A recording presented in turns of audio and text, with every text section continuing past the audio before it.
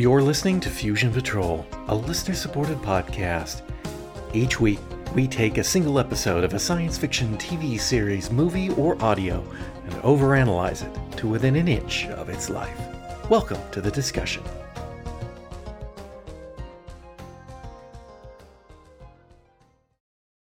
Hello and welcome to another episode of Fusion Patrol. I'm Eugene. And I'm Simon.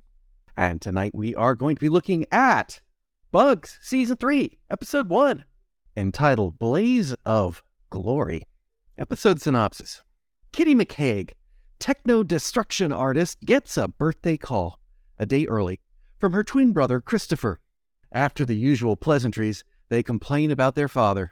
Dad has forced his son into the family construction business, and he hates it. And he's shut out his daughter, and he disapproves of her idiotic, albeit lucrative, art. When the call ends, Christopher jumps from a construction crane to his death. Things are in flux for Team Bugs. Ros has invented a video doohickey and is now filthy rich. Ed is test racing high-tech bikes and gets in an accident, injuring himself. And Beckett is broke and has had all his assets frozen. It is this team that is urgently called to McHaig Construction, where a dynamite truck nearly exploded in the tunnel they were constructing. Ros is determined that a brilliantly designed gizmo was the culprit. This was a case of sabotage. Ed, asking questions about who might want to sabotage McHaig Construction, meets Kitty at one of her art shows. There is a little mutual attraction in the air, but little useful information to be gleaned. Ed does learn of Christopher's recent suicide. At Ros's new mansion, Ros and Beckett analyze the device, but Ros has to dash because she's got a date. Ed arrives and starts to get a glimmer that Beckett's got some troubles, but Beckett won't talk about it. He also learns that the gizmo was brilliantly designed from tech stuff, and he gets the idea to ask Kitty if she knows anyone who might build something like this. At the construction site, they find a wall where no wall should be, and behind it, they discover a single missile and a warning sign from the Bureau of Weapons Technology from 1953. Ed, Beckett, and Kitty meet, but the only person she knows of that could build something diabolical like that is a woman named Ros Henderson. Ed and Beckett rule her out of suspicion. For now. Beckett is also served papers and has to confess to Ed that he's done something stupid with his ex-fiancee, and now he's on the hook for her massive debts. In the studio, Kitty learns of the missile from one of her agents working at her dad's company. They go to the tunnel to look and find a much bigger storehouse of deadly chemical weapons.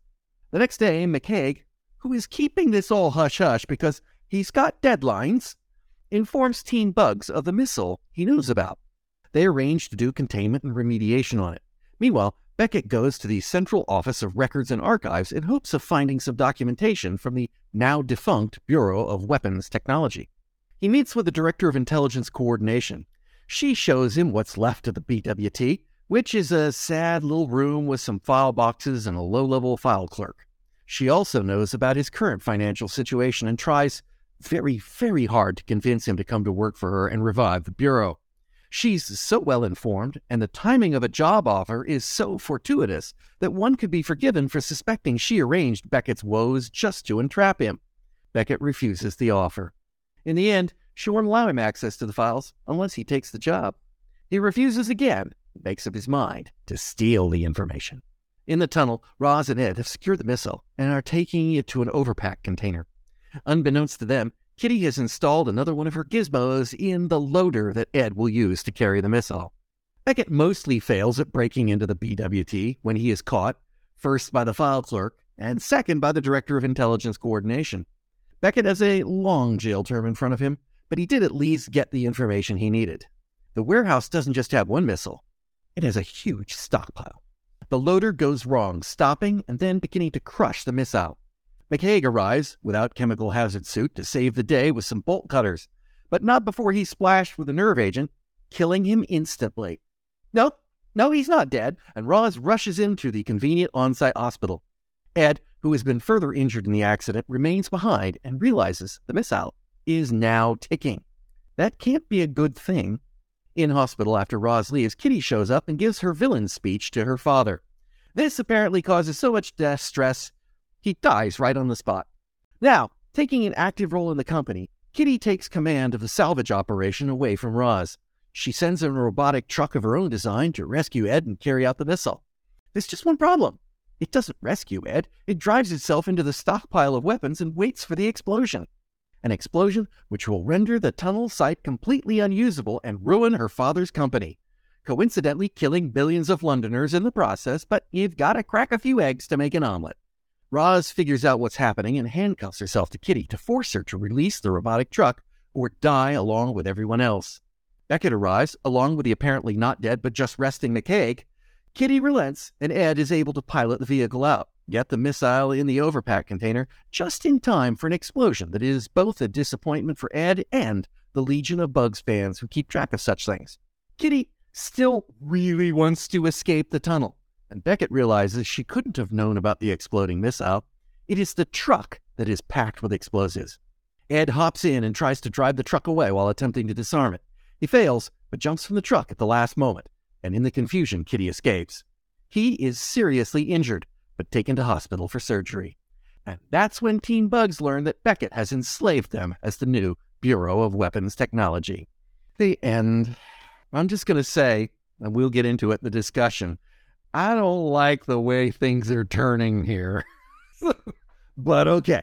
So what did you think of Blaze of Glory? Well, I do quite like the way things are turning, but that may be partly because this is kind of the bug setup that I remember. We're moving into the kind of arrangements that was what I thought of when I was thinking back to Bugs, and I was a little bit surprised that it didn't set up like this in season 1. So I was surprised when we started this rewatch that it didn't set up like this in season 1. I did quite enjoy this episode. I thought it certainly didn't have any sci-fi elements to it. Uh-huh. It has a fairly thin kind of plot in terms of what the Bugs are doing, but it has a pretty decent villain, I thought, and it licks along at a good old pace, and the lead characters are all doing something slightly more interesting than usual, even if it is just all kind of set up. So, all right, well, I did enjoy it. I did not enjoy the episode. What I didn't really like, and obviously I'm going to guess I'm probably getting closer to the mark here, because I have managed to avoid spoilers about Bugs. So I really have no clue what's coming up in the next 2 seasons. But it feels to me, first off, I'm going to say, before I lead into the things that I didn't think, I'm going to say those are the best Chekhov's bolt cutters ever. Right? I mean, usually it's like you have to show the gun in Act 1 if you're going to use it in Act 3. But the problem is they always ham-fistedly show you the gun in Act 1. But this was beautifully exercised with the bolt cutters being used in a perfectly logical fashion somewhere in the middle of the show. And it makes perfect sense that there's a pair of bolt cutters sitting around handy for them to use at the end. It's completely transparent. It's got to be one of the best examples I've ever seen of laying it down. That said, the rest of the episode felt like Chekhov's hammer over your head, too. It feels to me like, 1, there's going to be a romance between Beckett and Ros because he's clearly jealous. It feels like Ed is going to die. I am curious as to whether or not the actor was injured off screen. They explained why they had to give him a limp in the first episode. But, I mean, first episode, they had to injure him so that he's limping around. However, throughout the rest of the episode, they keep setting Ed up for being, I can't do the things I used to do, which, boy, as an old man, I can really, it's like when he runs up the steps at Roz's mansion and he starts to dart up the steps like you used to when you were a kid. And suddenly you go, oh yeah, can't do that anymore. Okay. It really feels like they're lining up his death warrant. Bugs is all about reality, so yeah. Yeah. Kitty feels like they've set her up as Moriarty to Roz's Holmes. I don't know if that's going to go beyond the next episode or whether that's going to be she's the Jean Daniel of this season, but it sure felt that way. And also, I think Jan, and I'm using the name Jan for the director of intelligence coordination because I know that's what it's in the credits. I feel like she set them up. There's no way Beckett's name didn't come up when they were looking to redo the agency. She did whatever it was she needed to do to lock Beckett into this job. And all those things feel like that's where we're going on this show. And I'll just add one more thing. You already mentioned it. This had zero veneer of science fiction in it. This was the most just spy drama, adventure, thriller they've done to date. And I hope that's not the new normal. I haven't run back through all the previous episodes we watched to compare it, so I don't know if it's the least sci-fi. I guess it feels a bit like clutching at straws, but if we've got to look at the kind of gizmos in this, it's actually more the Kitty's tech, the little thing that goes zooming through the hydraulics. Yeah. That's probably the most advanced thing in it, and even that is, it probably wasn't. It's not even feasible really. It's ahead of its time. In 1997, I don't know if you could have done that, but you could have done it pretty soon after. Could you? I'm not convinced that you could to put something in a hydraulic line that takes control of a vehicle in some way. I'm having trouble with that. But even now, swimming through a hydraulic line, sure, doesn't it? Yeah, I'm not sure that's what's happening there. But because first off, they said this little thing made the dynamite truck flip or something like that, and I don't see how blocking a hydraulic line could do that. I thought it was just by applying the brakes suddenly or disapplying the brakes suddenly. So similarly, when they put this thing in the line on the loader, it both stopped the loader and it then caused the loader's clamps to open and squeezy and open and squeezy. I don't think that was what was on the loader. I thought that she was putting in a different motherboard into the loader's control circuit. You see her changing over the jumpers, and I'm pretty sure there is a separate circuit board that she has added. Okay, it's possible. I might have looked away in that instant, but because I'm thinking, how can you not see her back there, Ed? But yeah, and I wasn't quite sure why she was upside down because it didn't seem to make it any more difficult to see her. Or I mean, the fact still that they made it easier to see her. Well, exactly. Yeah. On the other hand, his looks cool. So hey, this is Bugs. Was this right after Tom Cruise did that whole hanging thing in Mission Impossible? Well, that's a good question, isn't it? It probably was around that time. But it wasn't what immediately sprung to my mind, but it would make sense as the inspiration. Possible. Yeah, Mission Impossible was immediately 96. Yeah, so I think you're on the money there. We can do that. We can do this too. We're Bugs. By the way, just for reference in future, I'm so pleased in a way. I'm not pleased and I am pleased that they're going to now be the Bureau of Weapons Technology. We can talk about how British hiring works vis-a-vis the way it does in the American government, which I think may be very different. But I hate the name Gizmos, as you know, which I think they've only used once in the entire show to refer to themselves. But for future reference, I will be calling all tech things that Ros and the good guys make as doohickeys, and all things that the bad guys make as gizmos.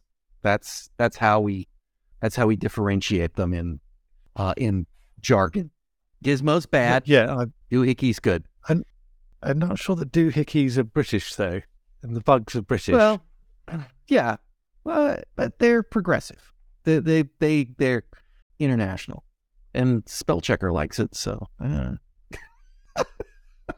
because I'm not using gizmos for the good guys. It's just no. Well, that's fair enough. I mean, apart from most things, which you can't tell me, but I mean, I guess we could. I can ask the question, and I don't know if you know, but it was kind of odd that Ed got injured in the opening sequence, and then Ed got injured more in a later sequence, which kind of It says to me they had to give Ed a limp throughout the episode for a reason. And I'm wondering if the actor had been hurt and he was just literally at a limp and they had to incorporate it into the story somehow. And then the one at the end may actually be relevant to the story. Like I say, I have a feeling that Ed's numbers is up soon. But I mean, if you can't do all the stuff that Ed does, then what's his point? It kind of has that feel like a curtains for Ed. But if you happen to, if you happen to look to find out if he got injured, because I'm not looking, I'm doing everything I can to not look to find out about Bugs. I avoid IMDb except for the cast list, and even that can be a minefield and things like that. But if you do find out that got hurt, I'd love to know that. That wouldn't boiler me. I would recommend that you and anyone else listening who is following along and trying to avoid spoilers, that indeed you don't look at Wikipedia or any other details of the show. I also have to say there is not a great deal of information, or what I think is very kind of solid information out there about the show. I'm not aware of there having been any. I mean, there are novelizations of a number of the episodes, but there's no that I don't know. There's been a sort of companion book that gives you the inside story and would have information about filming and that kind of thing, as there often is on shows that. I mean, given that this ran for 4 series, it wasn't a complete turkey. It was a primetime BBC One show on a Saturday night. But I just haven't been able to find anything out there that gives that kind of information, and the sources that I get, I don't know how much credence to give, and I haven't found anything. I am skirting a little bit around not wanting to give away too much information about where the show is going, but I haven't found anything about Ed having been injured, or rather Craig McLachlan having been injured in the process of filming this, and therefore Ed having been injured within the episode as a means of disguising that. So it's possible, but And it reminds me of the Claudia Christian in Babylon 5, where she broke her leg and they had to incorporate it into the show. You know, if it just wanted to get Ed hurt, they were going to do that at the end of the story anyway, it appears. So, well, I guess if anyone listening knows anything about the filming, we would be interested to hear that. And in terms of your other speculation about where the kind of Ed storyline arc is going, I think we're going to put a pin in that and come back to it later. Okay. I will actually say one thing about a behind-the-scenes thing that I do understand. There was a question mark over whether Craig McLachlan would return to the show for Series 3. Okay. But now, he's a big deal, right? He was big somewhere, right? He's big in Australia. I mean, yeah, I don't know why he was thinking that he might want to leave the show at this point, because I'm not aware of him having gone on to any other big shows in the UK. Whereas, well, actually, I had no idea what Jesse Birdsall went on to do. Jay Griffiths certainly had a reasonable career at this point. They've come from. I mean, McLachlan was a big star of Neighbours. Jay Griffiths, they're all from soaps. Jay Griffiths was from The Bill. Jesse Birdsall was from El Dorado, and I would imagine that they were hoping on the back of this to go on to big things. You know, I mean, other cast members from Neighbours have gone on to be international Hollywood stars. In fact, quite a number of them have, as well as kind of celebrated pop musicians. Yeah. I don't know, though, whether that was what was behind McLachlan's thinking at this point, whether he wanted to, break into America, whether he wanted to get bigger things in Britain, whether he wanted to go back to Australia, or maybe, it wasn't career related and he just got a bit fed up with having to spend however many months a year in the, damp East End of London. Well, all right. Okay. Well, I'm not going to consider that spoilery, but if he was on considering leaving, I can certainly see them putting him in a plot line for potential exit if they got him back for a season. So that's the thing. And I while you mentioned London, it's London. They call it London specifically in this episode. They absolutely say that thing is a weapons store underneath the streets of London. So no more ambiguity about this. We had a listener named Robin. Hey, Robin, who commented on the Newton's Run episode. And he wrote in, he said, this is related to some of the other stuff we've talked about here. And obviously this is on an older comment, but here's an interesting, this is from him. Here's an interesting insight into the positioning of the series I dug up from Colin Brake. I'm going to interject here. I don't know who Colin Brake is. Okay, back to it. Quote. Well, hang on. Let's just clarify who Colin Brake is. Colin Brake is one of the writers, and I believe he is the script editor in Series 2 and Series 3. Okay. And possibly the name's Series familiar, 4. but I couldn't in it. Okay. So now I'm back to quoting Robin, quoting Colin Brake. Quote, a few more pure sci-fi ideas are slipping in. It's a bit of a subversive show. It's a BBC One show on Saturday nights. It wouldn't be there if it was actually labeled science fiction. It only gets away with it by being action-adventure. But it's much more borderline than it was before. And that's from TV Zone issue 79, June 1996. So, and also, Robin says that the series was supposed to be set in an anonymous European city. Although they were happy to use London landmarks, and they weren't consistent either. So, yeah, I mean, I definitely have a strong sense that they were deliberately using the East End of London because that was very up and coming. You know, the whole redevelopment of the Isle of Dogs and the Canary Wharf area. I'm sure we've seen the Docklands Light Railway. I'm pretty sure I remember commenting on it. Mm-hmm.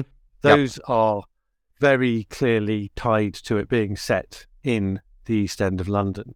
What we did have was, and it's a while since we discussed it, but so I can't remember exactly which episode it was, but we did have, was it Technopolis? Yes, it was, I believe it was actually Series 2, Episode 9, titled The Bureau of Weapons Tech or whatever.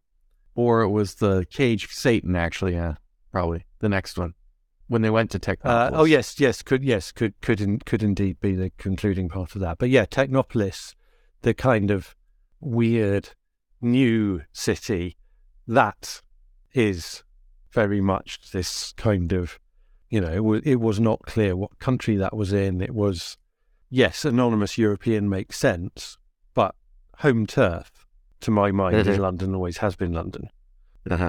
So, in this, as you said, the plot is kind of a little bit, it's a bit light. Dad's a walking Monty Python skit, and he is horrible to his son by forcing him to be what he doesn't want to be in the construction business. He's a horrible businessman from the standpoint of being an absolute Monty Python skit and of an industrialist. And, you know, he disapproves of, well, I don't know if I assume he disapproved of his daughter to begin with, or he's just so sexist that it's like, oh, girl can't be in construction. And so she is on the disfavored side of the family. And so then she goes off to do really, really dumb art, but successful at dumb art, and Dad can't approve of that either. So, you know, she's got a chip on her shoulder, and, you know, she's just, she's trying to destroy Dad. But I really did feel like they were setting her up as an ongoing, particularly because of the line when Ed asks, "Do you know anybody who could do anything like this?" She goes, "Oh, I've heard of this person called Ros Henderson." It's just like, it just has that feel of the scene where, you know, Holmes is like, there's only one person that could do something like this. It's Moriarty is the name I hear. You're just getting it from the opposite end of the equation there. Assuming that Ros is not actually bad, and that Kitty is the villain. I guess probably. Yeah. But I yeah, I suppose. I think Kitty is definitely villainous. Oh, wait a minute, wait. Hold on a second. She blows stuff up, and people pay her big money for it as art. She blows up London. Wouldn't somebody pay her a lot of money for that? I mean, on the same principle of stupid art? I'm sure there must be somebody that would go, you know something? I like the looks of it better now that it's caked in dead corpses killed by a nerve gas agent.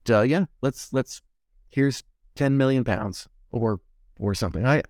So, I mean, it's art. It's not evil. It's art. Surely we can draw the line here and say that they are establishing that this is just art. And art is neither good nor evil. It is simply art.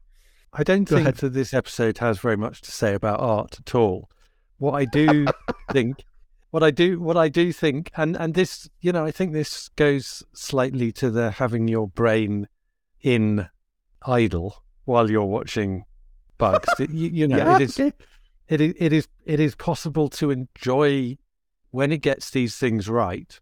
The fact that, yes, Dad is kind of a walking Monty Python sketch, but there's a dynamic and an equilibrium to the way in which they have set up these relationships that actually gives you what you need within the kind of 50 minutes of the episode playing out. That, no, these are not characters with great depth, but yes, they are characters whose motivations we understand, and actually they have more interest than your standard cardboard cutout villains. So, I mean, I do think this is partly down to the performance of Leslie Ash, which is interesting casting at this point. Might come back to that, but it's actually also, I do think, a cleverly written character, because you open with this is, and not just cleverly written, but also kind of confident in the tonal shifts that go through this. This opens with kind of irritating bad artist who you instinctively dislike because of the kind of showy, vacuous side of the kind of Britpop art that was all in vogue at the time. And then you get the stuff about the brother, and not just the brother, but the twin. And what they're doing by setting up this villainous dad is they are creating a motivation for her, which is slightly more interesting, because they're saying, yeah, she was kind of passed over by this guy who was a sexist and really, genuinely has driven her twin to the point where he has killed himself. And so there is a kind of interesting motivation there. Not that it excuses the evil that she does, but it makes her a more compelling and enjoyable character, particularly because, along with it, she's got this kind of charisma, and that sells those scenes where Ed is obviously kind of quite taken with her. It makes all that, makes that kind of understandable for me. I'll give it this. I feel like the writer was very good with economical conveying of what's happening in the characters. So, for example, the brother's on a construction site. He calls his twin sister, right? We establish in dialogue that they both have a birthday, and he's calling to wish her a happy birthday the day before. And the instant they said that, the instant that came up, I'm like, he's about to kill himself. Because why would he call the day before unless he wants to avoid the birthday itself, which probably involves his dad being his dad. Like it was that. And I was like, that was very well timed. It's like, it's an odd, it's irrelevant that it's their birthday in the grand scheme of the story. It's just that it gives you an insight into the mindset of this guy. It's like, why does he call the day before? I don't have a twin. I don't have any siblings, so I don't know if you even call them on their birthday and say happy birthday, but I would do it on the birthday. And if I had a twin, I don't know I don't think there are any rules, but I don't think if I had a twin, I would. I don't know. I'm like, well, it's your birthday, it's my birthday. That cancels it out. I don't need to call and wish you happy birthday. You don't need to call me and wish me one. But I'm not the person that did it. But it did. It triggered something. It's like something's amiss here, and I think he's about to kill himself. And then it kind of clocked. It's like, oh, he's on top of a tied crane. Okay, yeah, all right, yeah, he's done for. I have to say that it was the crane. I totally missed all that. Your logic around the birthday makes sense to me. I just, none of that registered with me. The fact he was at the top of this enormous crane and they bothered to, set it up with him in the cabin of this thing. That was what. Oh, I thought he was going to get killed. I mean, when I saw the crane, I thought he's about to be murdered somehow, like with some high-tech gizmo where the crane goes crazy and flings him off. But then when they got to the dialogue on the birthday, then it just pivoted in my head. It's like, no, it's self-harm. That's where it twisted on me. I did really appreciate bigger budget. I appreciate that he took his helmet off before he dove, just in case that would have saved his life. I like that because of the dropping it, the vertigo effect. I thought it was actually very.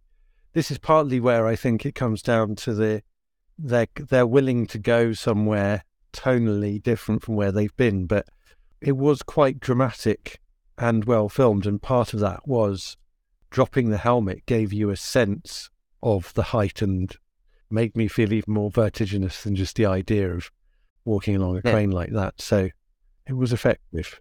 Yeah. My thought was like, yeah, you don't want to be wearing that helmet because when you hit, you don't want to survive this. You definitely don't want to survive this.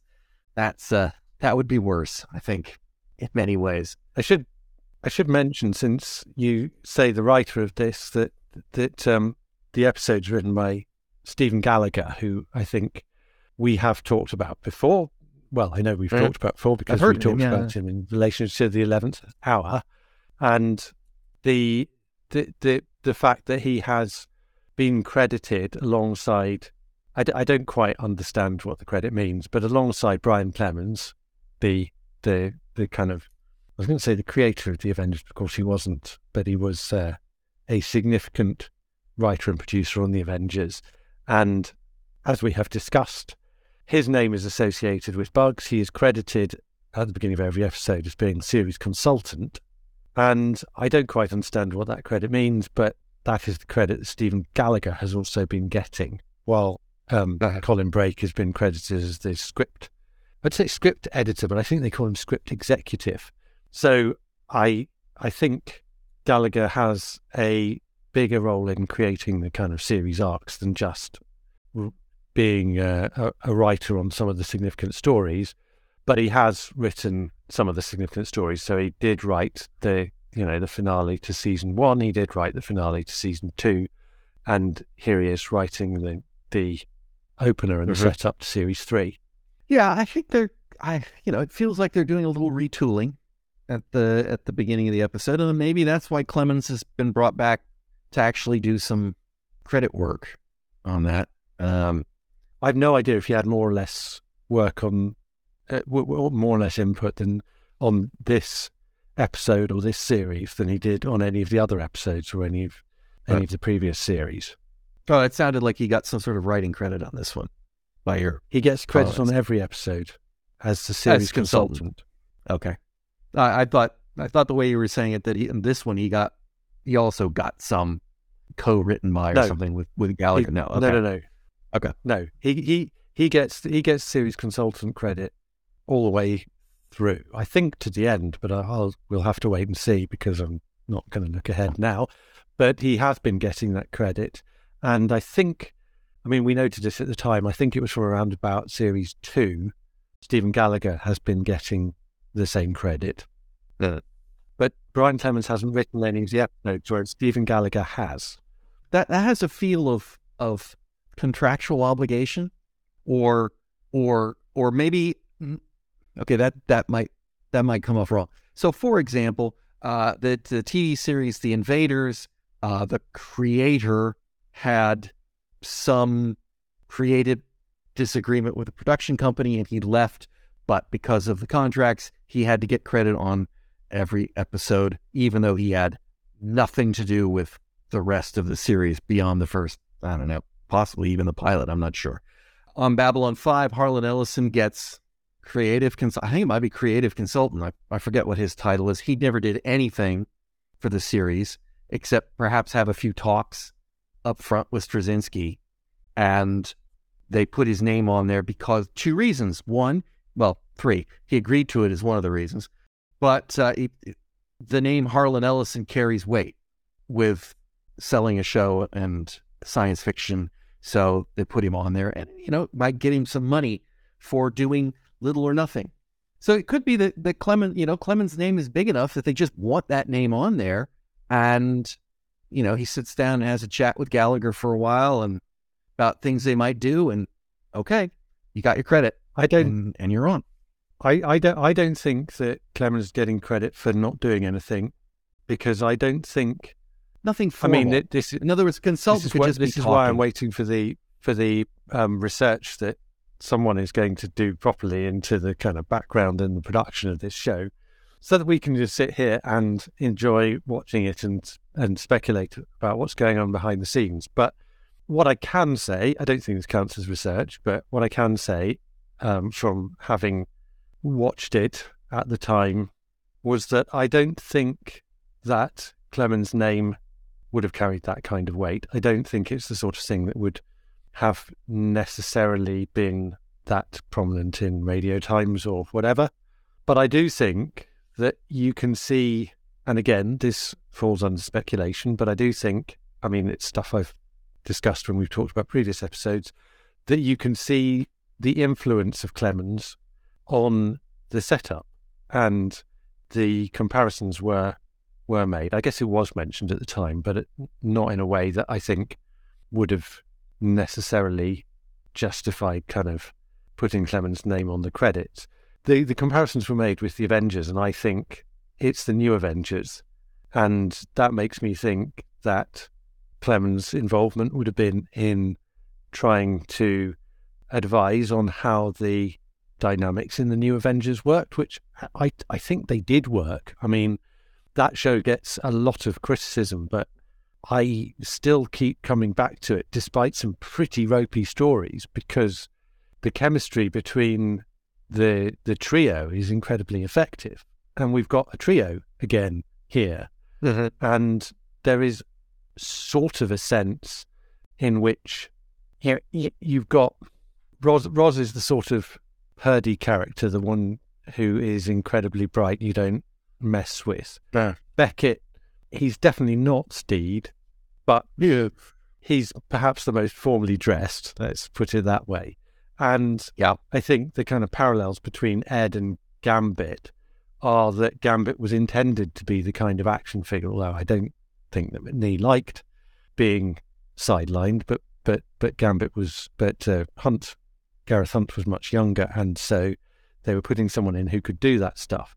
And although I don't think there is that difference in age here between McLaughlin and Birdsall, I think the intention there is that Beckett is more of a kind of a spy figure and someone who is more involved in the, not that he's not handy with his fists when he needs to be, but more involved in the kind of backroom office politics business of spying, which is kind of evident from his relationship with, quote, Jan in this episode, whereas Ed is clearly the action man, which I think is being reasserted in the kind of sequence with Ed riding the motorbike.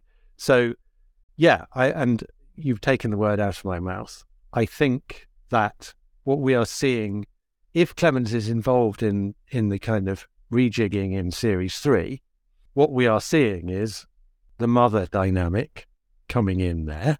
Absolutely, for sure.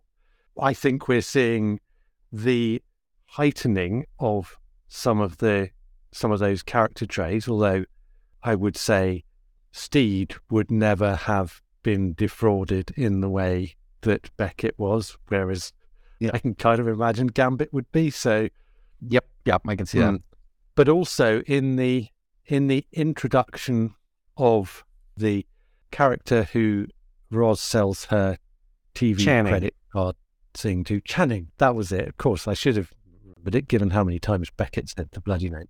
That because I think the New Avengers dynamic already had a kind of there were undercurrents of jealousy, etc., because of the three-way thing between Stephen Gambit and Purdy, and I think that's the kind of role that, or the shift that Channing has been brought in to kind of catalyse here. So what about our fourth member of the trio now?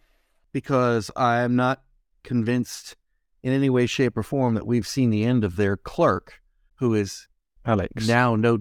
Alex is now no doubt going to be a regular member, or they would not give her kung fu, karate, whichever martial arts she is in, if they didn't intend to add her. I mean, they need a file clerk at their office, so they certainly do. I think she's number 4. I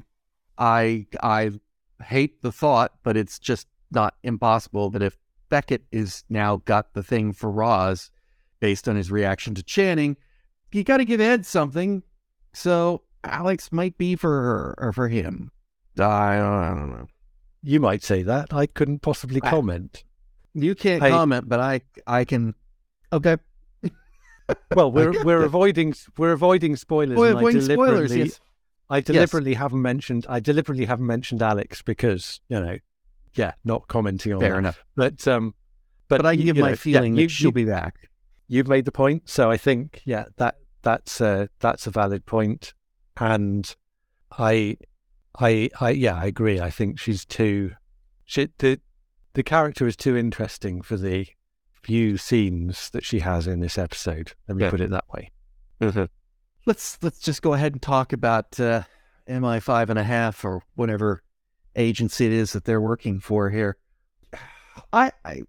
We've talked about the fact that there's been virtually no government involvement like the police, with the exception of the Bureau of Weapons Technology has popped up a couple of times here and there. They wipe them out, which they did.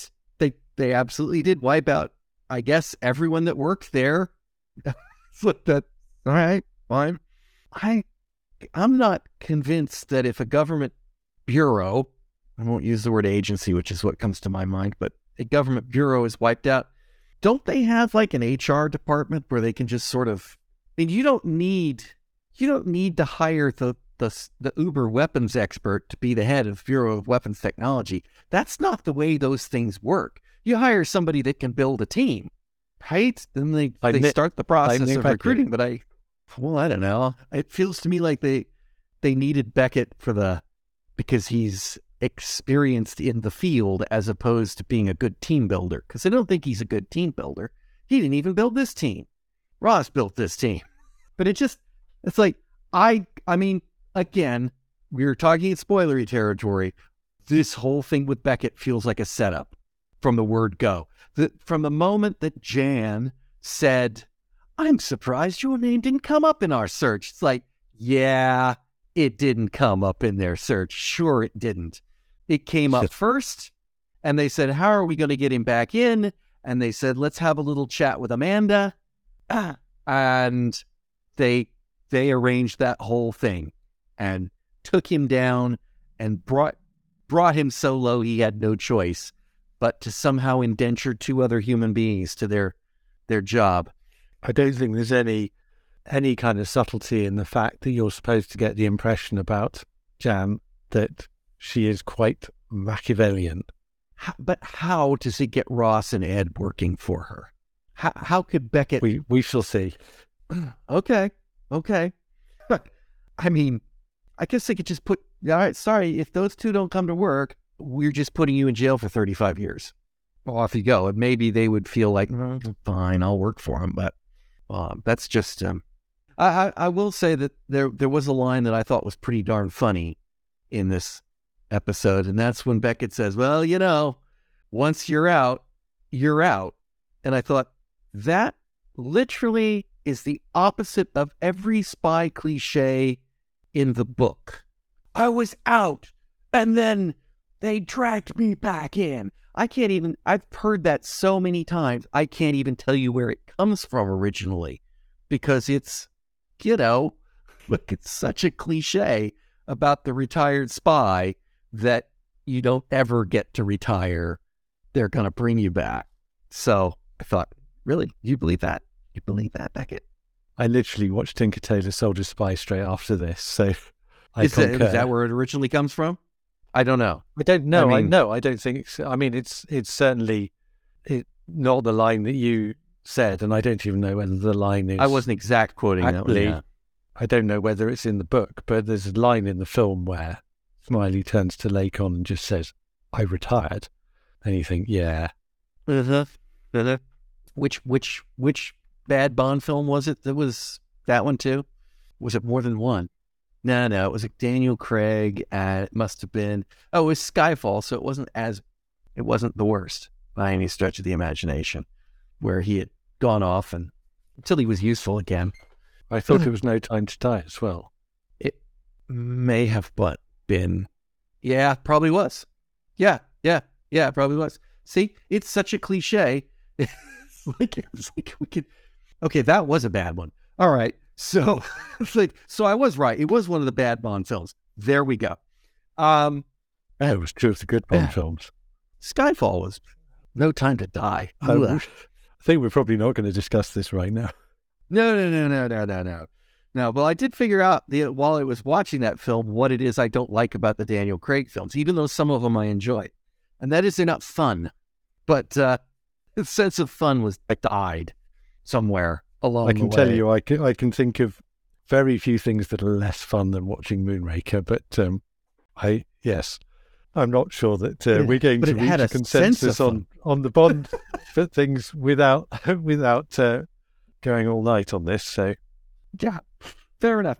It's just because we don't have a whole lot to talk about in this particular episode. I will ask, what the heck was the idea for the Bureau of Weapons Technology to have built a ridiculous weapons store underneath London? That's one, but we did actually see in Newton's Run that they'd already built a ridiculous weapons store in London. But, okay, in the 1950s, they built a ridiculous weapons store in London, and then they put a bunch of ridiculously deadly weapons in there, and then they had a whole bunch of extra space where they just left one deadly missile sitting in the middle of the floor with a sign that says, "Off limits, Bureau of Weapons Technology 1950." Was that like a scarecrow? You're supposed to see that and go, "Ooh, better get out of here." And I know, switch your brain off, but it's just really weird.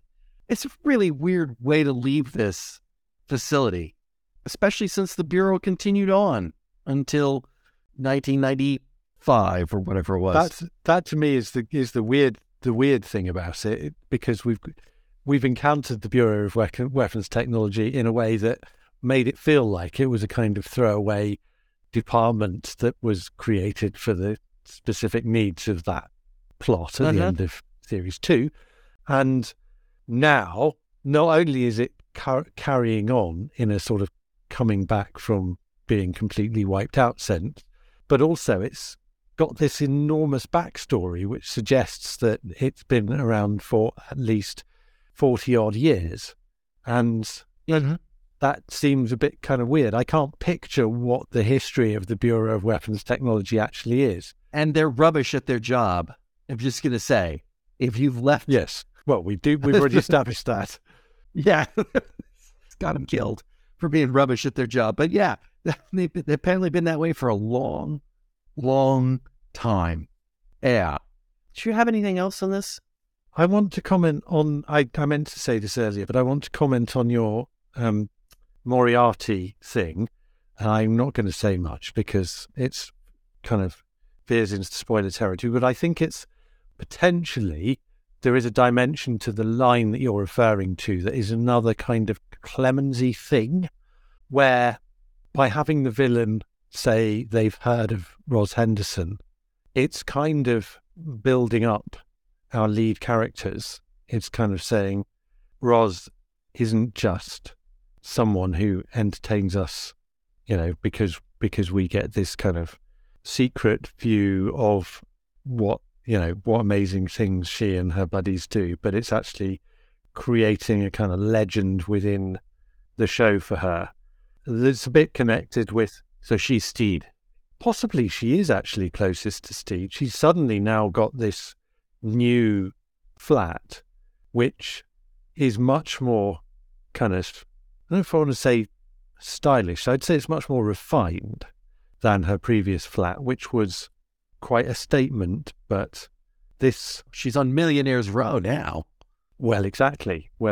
So both kind of Ros's status there and the fact that Kitty has heard of her, I think, are a deliberate kind of way of increasing her status within the show.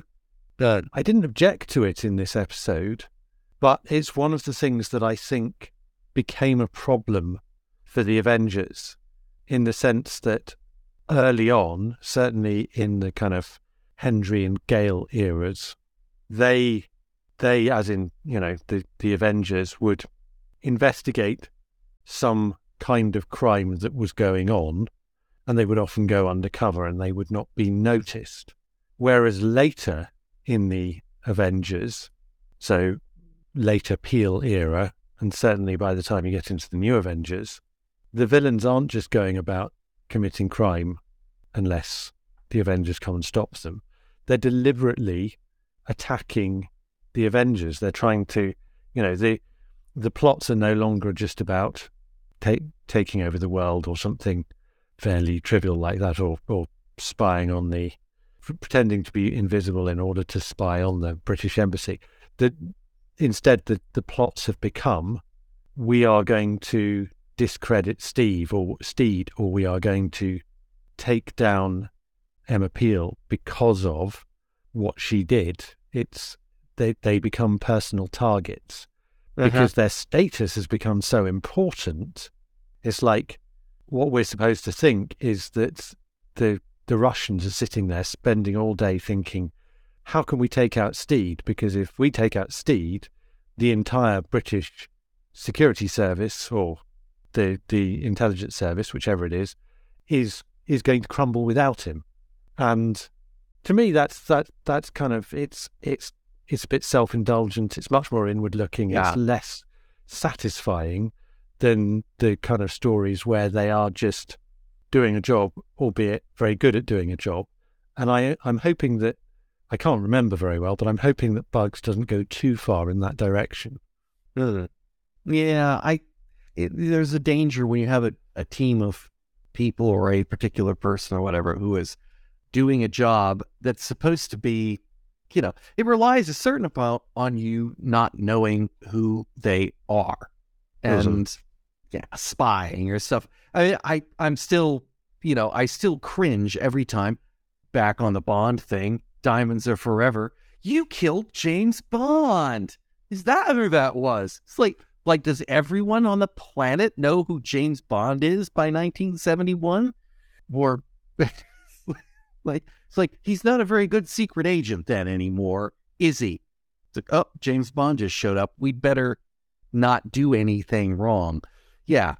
And yeah, it kind of felt that way with Steed at some point along the way. It's like, oh, Steed's on the case, so. Well, I don't object to the fact that, you might recognize there are going to be entire sections of MI6 or whatever who are going to be monitoring all the Russian attachés and anyone, any foreign diplomat. They're going to have files, and they're going to know who they are. And, that's fine. That's what the business is. It's more the fact that they literally have 3 pictures on their desk, and it's Steed and Gambit and Purdy. Those are the biggest threats to Russia, and that's the thing that kind of just seems a bit silly and self-indulgent. And I don't think Bugs have gone there yet. I mean, they've been silly and self-indulgent in all sorts of other ways, but they're not quite that big-headed. Whereas now, Ros is definitely a big deal. Yeah, I guess we are at least acknowledging the fact that if she's so darn clever, why isn't she rich? Why is she doing this job that she does? So, Now she's got the money to pay for that's it. the positive And, spin. and a steady job. And she's got a steady job now with a salary probably and pension. Well, I don't All know the how, umbrella guns you could handle. Yeah. I don't know how steady it is, but I think what we have seen is that elevation. I mean, I've talked about Ros's status being elevated by Kitty's comment, but actually, Jan seeking out Beckett, that's a vote of confidence in Beckett. It's probably one that I'm not sure is justified, but still. And also the guys who want Ed to test out their motorbike. Again, that's a kind of, Ed is your guy. So, yeah, this guy should be professional racer. He's so good. Yeah, exactly. Yeah. It's okay in as far as it goes in this episode, but I don't want it to become a thing. Yeah. I'll say this for Beckett though. I think we had this discussion back in Out of the Hive. Wow, I can't believe I remember that name. But okay. That Beckett was right. Beckett discovered the problem. Beckett solved the problem. I mean, yes, he had help. Don't get me wrong. But, as the guy on the inside, he had the right instincts. He ferreted out the bad guys and solved the case. And now the Hive want nothing to do with him. It's like, you would think the Hive would go, let's promote that boy. But it doesn't work that way.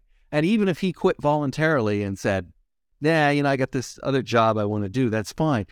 You'd still think that they would be kind of saying, he does know what he's doing and he is competent at what he's doing. So this doesn't actually surprise me that somebody would go, well, here's a guy that's got the experience and he's got, of course, we don't realize that he's trying to bring that Jan's trying to bring the team in at the beginning. But yeah, he's qualified and he's competent and he's been doing a good job. Sure. I could see that. I mean, you don't have to be the superstar to run an agency like that, or to any agency. They need bodies. They need a HR person that at least can understand what's going on and then hire the people to do what they need to do, the specialists. But anyway, yeah, they might be embiggening them for the next season, for this season. The other thing to mention probably from a British perspective, I don't know how recognisable she is. Leslie Ash as Kitty McHaig. I don't recognize her. So at this point, I think Men Behaving Badly has been running for about 5 years.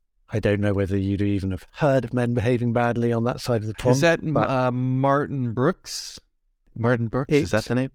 No, that's not right. Martin Clunes. Clune, yes, there we go. Doc Martin, that's why I was confusing him. Got it. Yeah, so I have not ever seen an episode, but I have heard of it. It became quite a popular sitcom, and were kind of cast changes early on. You end up with kind of 4 main leads, one of whom is Leslie Ash, and so she will be at the point at which this episode airs. She will be very well known for comedy, and so this is kind of a slightly different role for her. And I think I've said this already, but I think she's really good in this. I think it's a very kind of energetic performance, and it sells the kind of what the appeal of this otherwise perhaps quite irritating or unpleasantly vengeful woman might be to Ed in those scenes where he is clearly attracted to her. So for me, where I think a lot of the villains in Bugs have been really quite disposable, she is near the top of the pile. Well, Moriarty would be. Yeah. I don't know if they want to repeat the experiment that they had last season with an ongoing villain, but if so, they've set her up for that. She has the technical skills to be a challenge to them, and the unpleasant backstory, and the motive of revenge. Now, yeah. I find her much more interesting. I think Jean Daniel is actually a Moriarty. So if they're doing, I'm not going to answer your question. But if they were doing Moriarty, they're repeating themselves. I think in Jean Daniel they have actually done it. And actually, to be fair, what I was saying about shows getting to the point where the villains no longer focus on just committing villainy until the heroes come and stop them, but actually get too focused instead on revenge. That's kind of already happened in Bugs with Jean Daniel. It's the only instance where it's really happened, but it's certainly he elevated their importance by making them the focus of his insane revenge schemes. Yeah, which is what his downfall was, as usual. If he hadn't involved them, he probably could have pulled it off, but he had to involve them. I will say this, though, Kitty is already a villain who is motivated entirely by revenge. It's what made her a villain. Yes, but revenge not against the Bugs. I mean... No, but that's her point. MO to begin with. Now she can just transfer that off to Ros. that creative, artistic, techno-destructive mind of hers. It's not like Jean Daniel, who was this master planner who made up villainous things to make himself money, and then he got derailed from that by incorporating revenge into it. This is somebody who's just a villain because they get nasty about things and want revenge. So we'll see. She's got to be in it for one more episode, if nothing else, because they let her get away. I think the ending is a setup. She just disappears. You don't do that unless your character's coming back. Now, I will say, and we didn't discuss this at the outset of this, but you and I discussed this yesterday. At least it was yesterday for me. I don't know. It might have been this morning for you. But it was yesterday for me too. That this might be a 2-part episode. That's true. There are some references in the TVDB where, my Plex server pulls the data from, clearly labels this part 1 of 2. And this is part 1 of 2. But you contacted me and said, well, I watched it and it kind of felt like it might be a 2-part, but it's self-contained. And I agree. It does feel like this was the end of an episode in a serialized TV series, or a semi-serialized TV series, kind of a la Babylon 5, but at the end, there's a little bit left undone that, we're going to have to look at later on. So I don't know. So I'm going to keep the kind of specifics to a minimum here because spoilers, but what kind of made me want to deal with this episode on its own was that I think in series 2, what goes up and must come down are very clearly a 2-parter with a cliffhanger in between. Yeah. I think the same thing is true of the Bureau of Weapons and Cage of Satan. This episode does not end with a cliffhanger, but it does end with a number of loose ends. I'm not going to be specific about these, as I've said, but the reason it ends up with a number of loose ends is you put your finger on it. It's semi-serializing. There are arcs that are going to run through this series. It's almost analogous to the kind of setup that we got at the beginning of series 1, where you get a story, and in amongst the story you get the kind of initial setup, and you're not quite sure how it's going to fall out until series 2. Now, I can't remember the revenge effect well enough to know whether it, we may come back to this and go, oh, actually this was part 2 of a 2-part episode. But essentially, I know that most of the strands that are loose ends, from what I do remember, are things that run through the whole series. There's something that will get resolved, and I also think I can reveal, without it being too much of a spoiler, that the revenge effect begins pretty much where this episode leaves off. But my argument is, this is not part 1 of a 2-parter because it's not a cliffhanger. Yeah, I mean, I did get as far as noting that it's like a different director and whatnot. So it's like a separate production. Same writer, different director. But then I'm not sure how much store you can set by that, because the final 2-parter of series 2 had 2 different directors on each part. So it could be a production thing. It's one of those things where I think you can point to a number of episodes and you can say, these are definitely one-parters. And you can point to a couple of episodes or a couple of stories where you can say, these are definitely two-parters. But sometimes it's a bit of a grey area. So I think probably this is one where you could go either way. Mm-hmm. Well, we've obviously treated it as two one-part episodes. And next time, is it the Revenge Effect? Is that the name of the next episode? That is the name of the next episode, yeah. Is it The Revenge Effect or just Revenge Effect? The Revenge Effect. If you don't have anything else on this episode, I have nothing else on this. Then we will leave it there. And next time, we'll be looking at The Revenge Effect. Simon, thank you for joining me. It's a pleasure, as always. Listeners, I do hope you'll join us all again next time on Fusion Patrol. You've been listening to Fusion Patrol. Thanks for listening. If you've enjoyed this episode, we hope you'll consider supporting us at buymeacoffee.com/FusionPatrol or patreon.com/FusionPatrol. For our monthly Patreon subscribers, we're currently running a special series on Babylon 5. Come join the conversation in the comments section of this episode at FusionPatrol.com. You'll also find there over a decade of past episodes. You can find some of our other works at SoundCloud.com/FusionPatrol. Our music is Fight the Future by Amberwolf. This has been a Lone Locust production. On the next episode of Fusion Patrol, we'll be looking at the 1953 George Pal extravaganza, The War of the Worlds, where we try to figure out what science or religion brings to the fight. Come join the conversation on Fusion Patrol.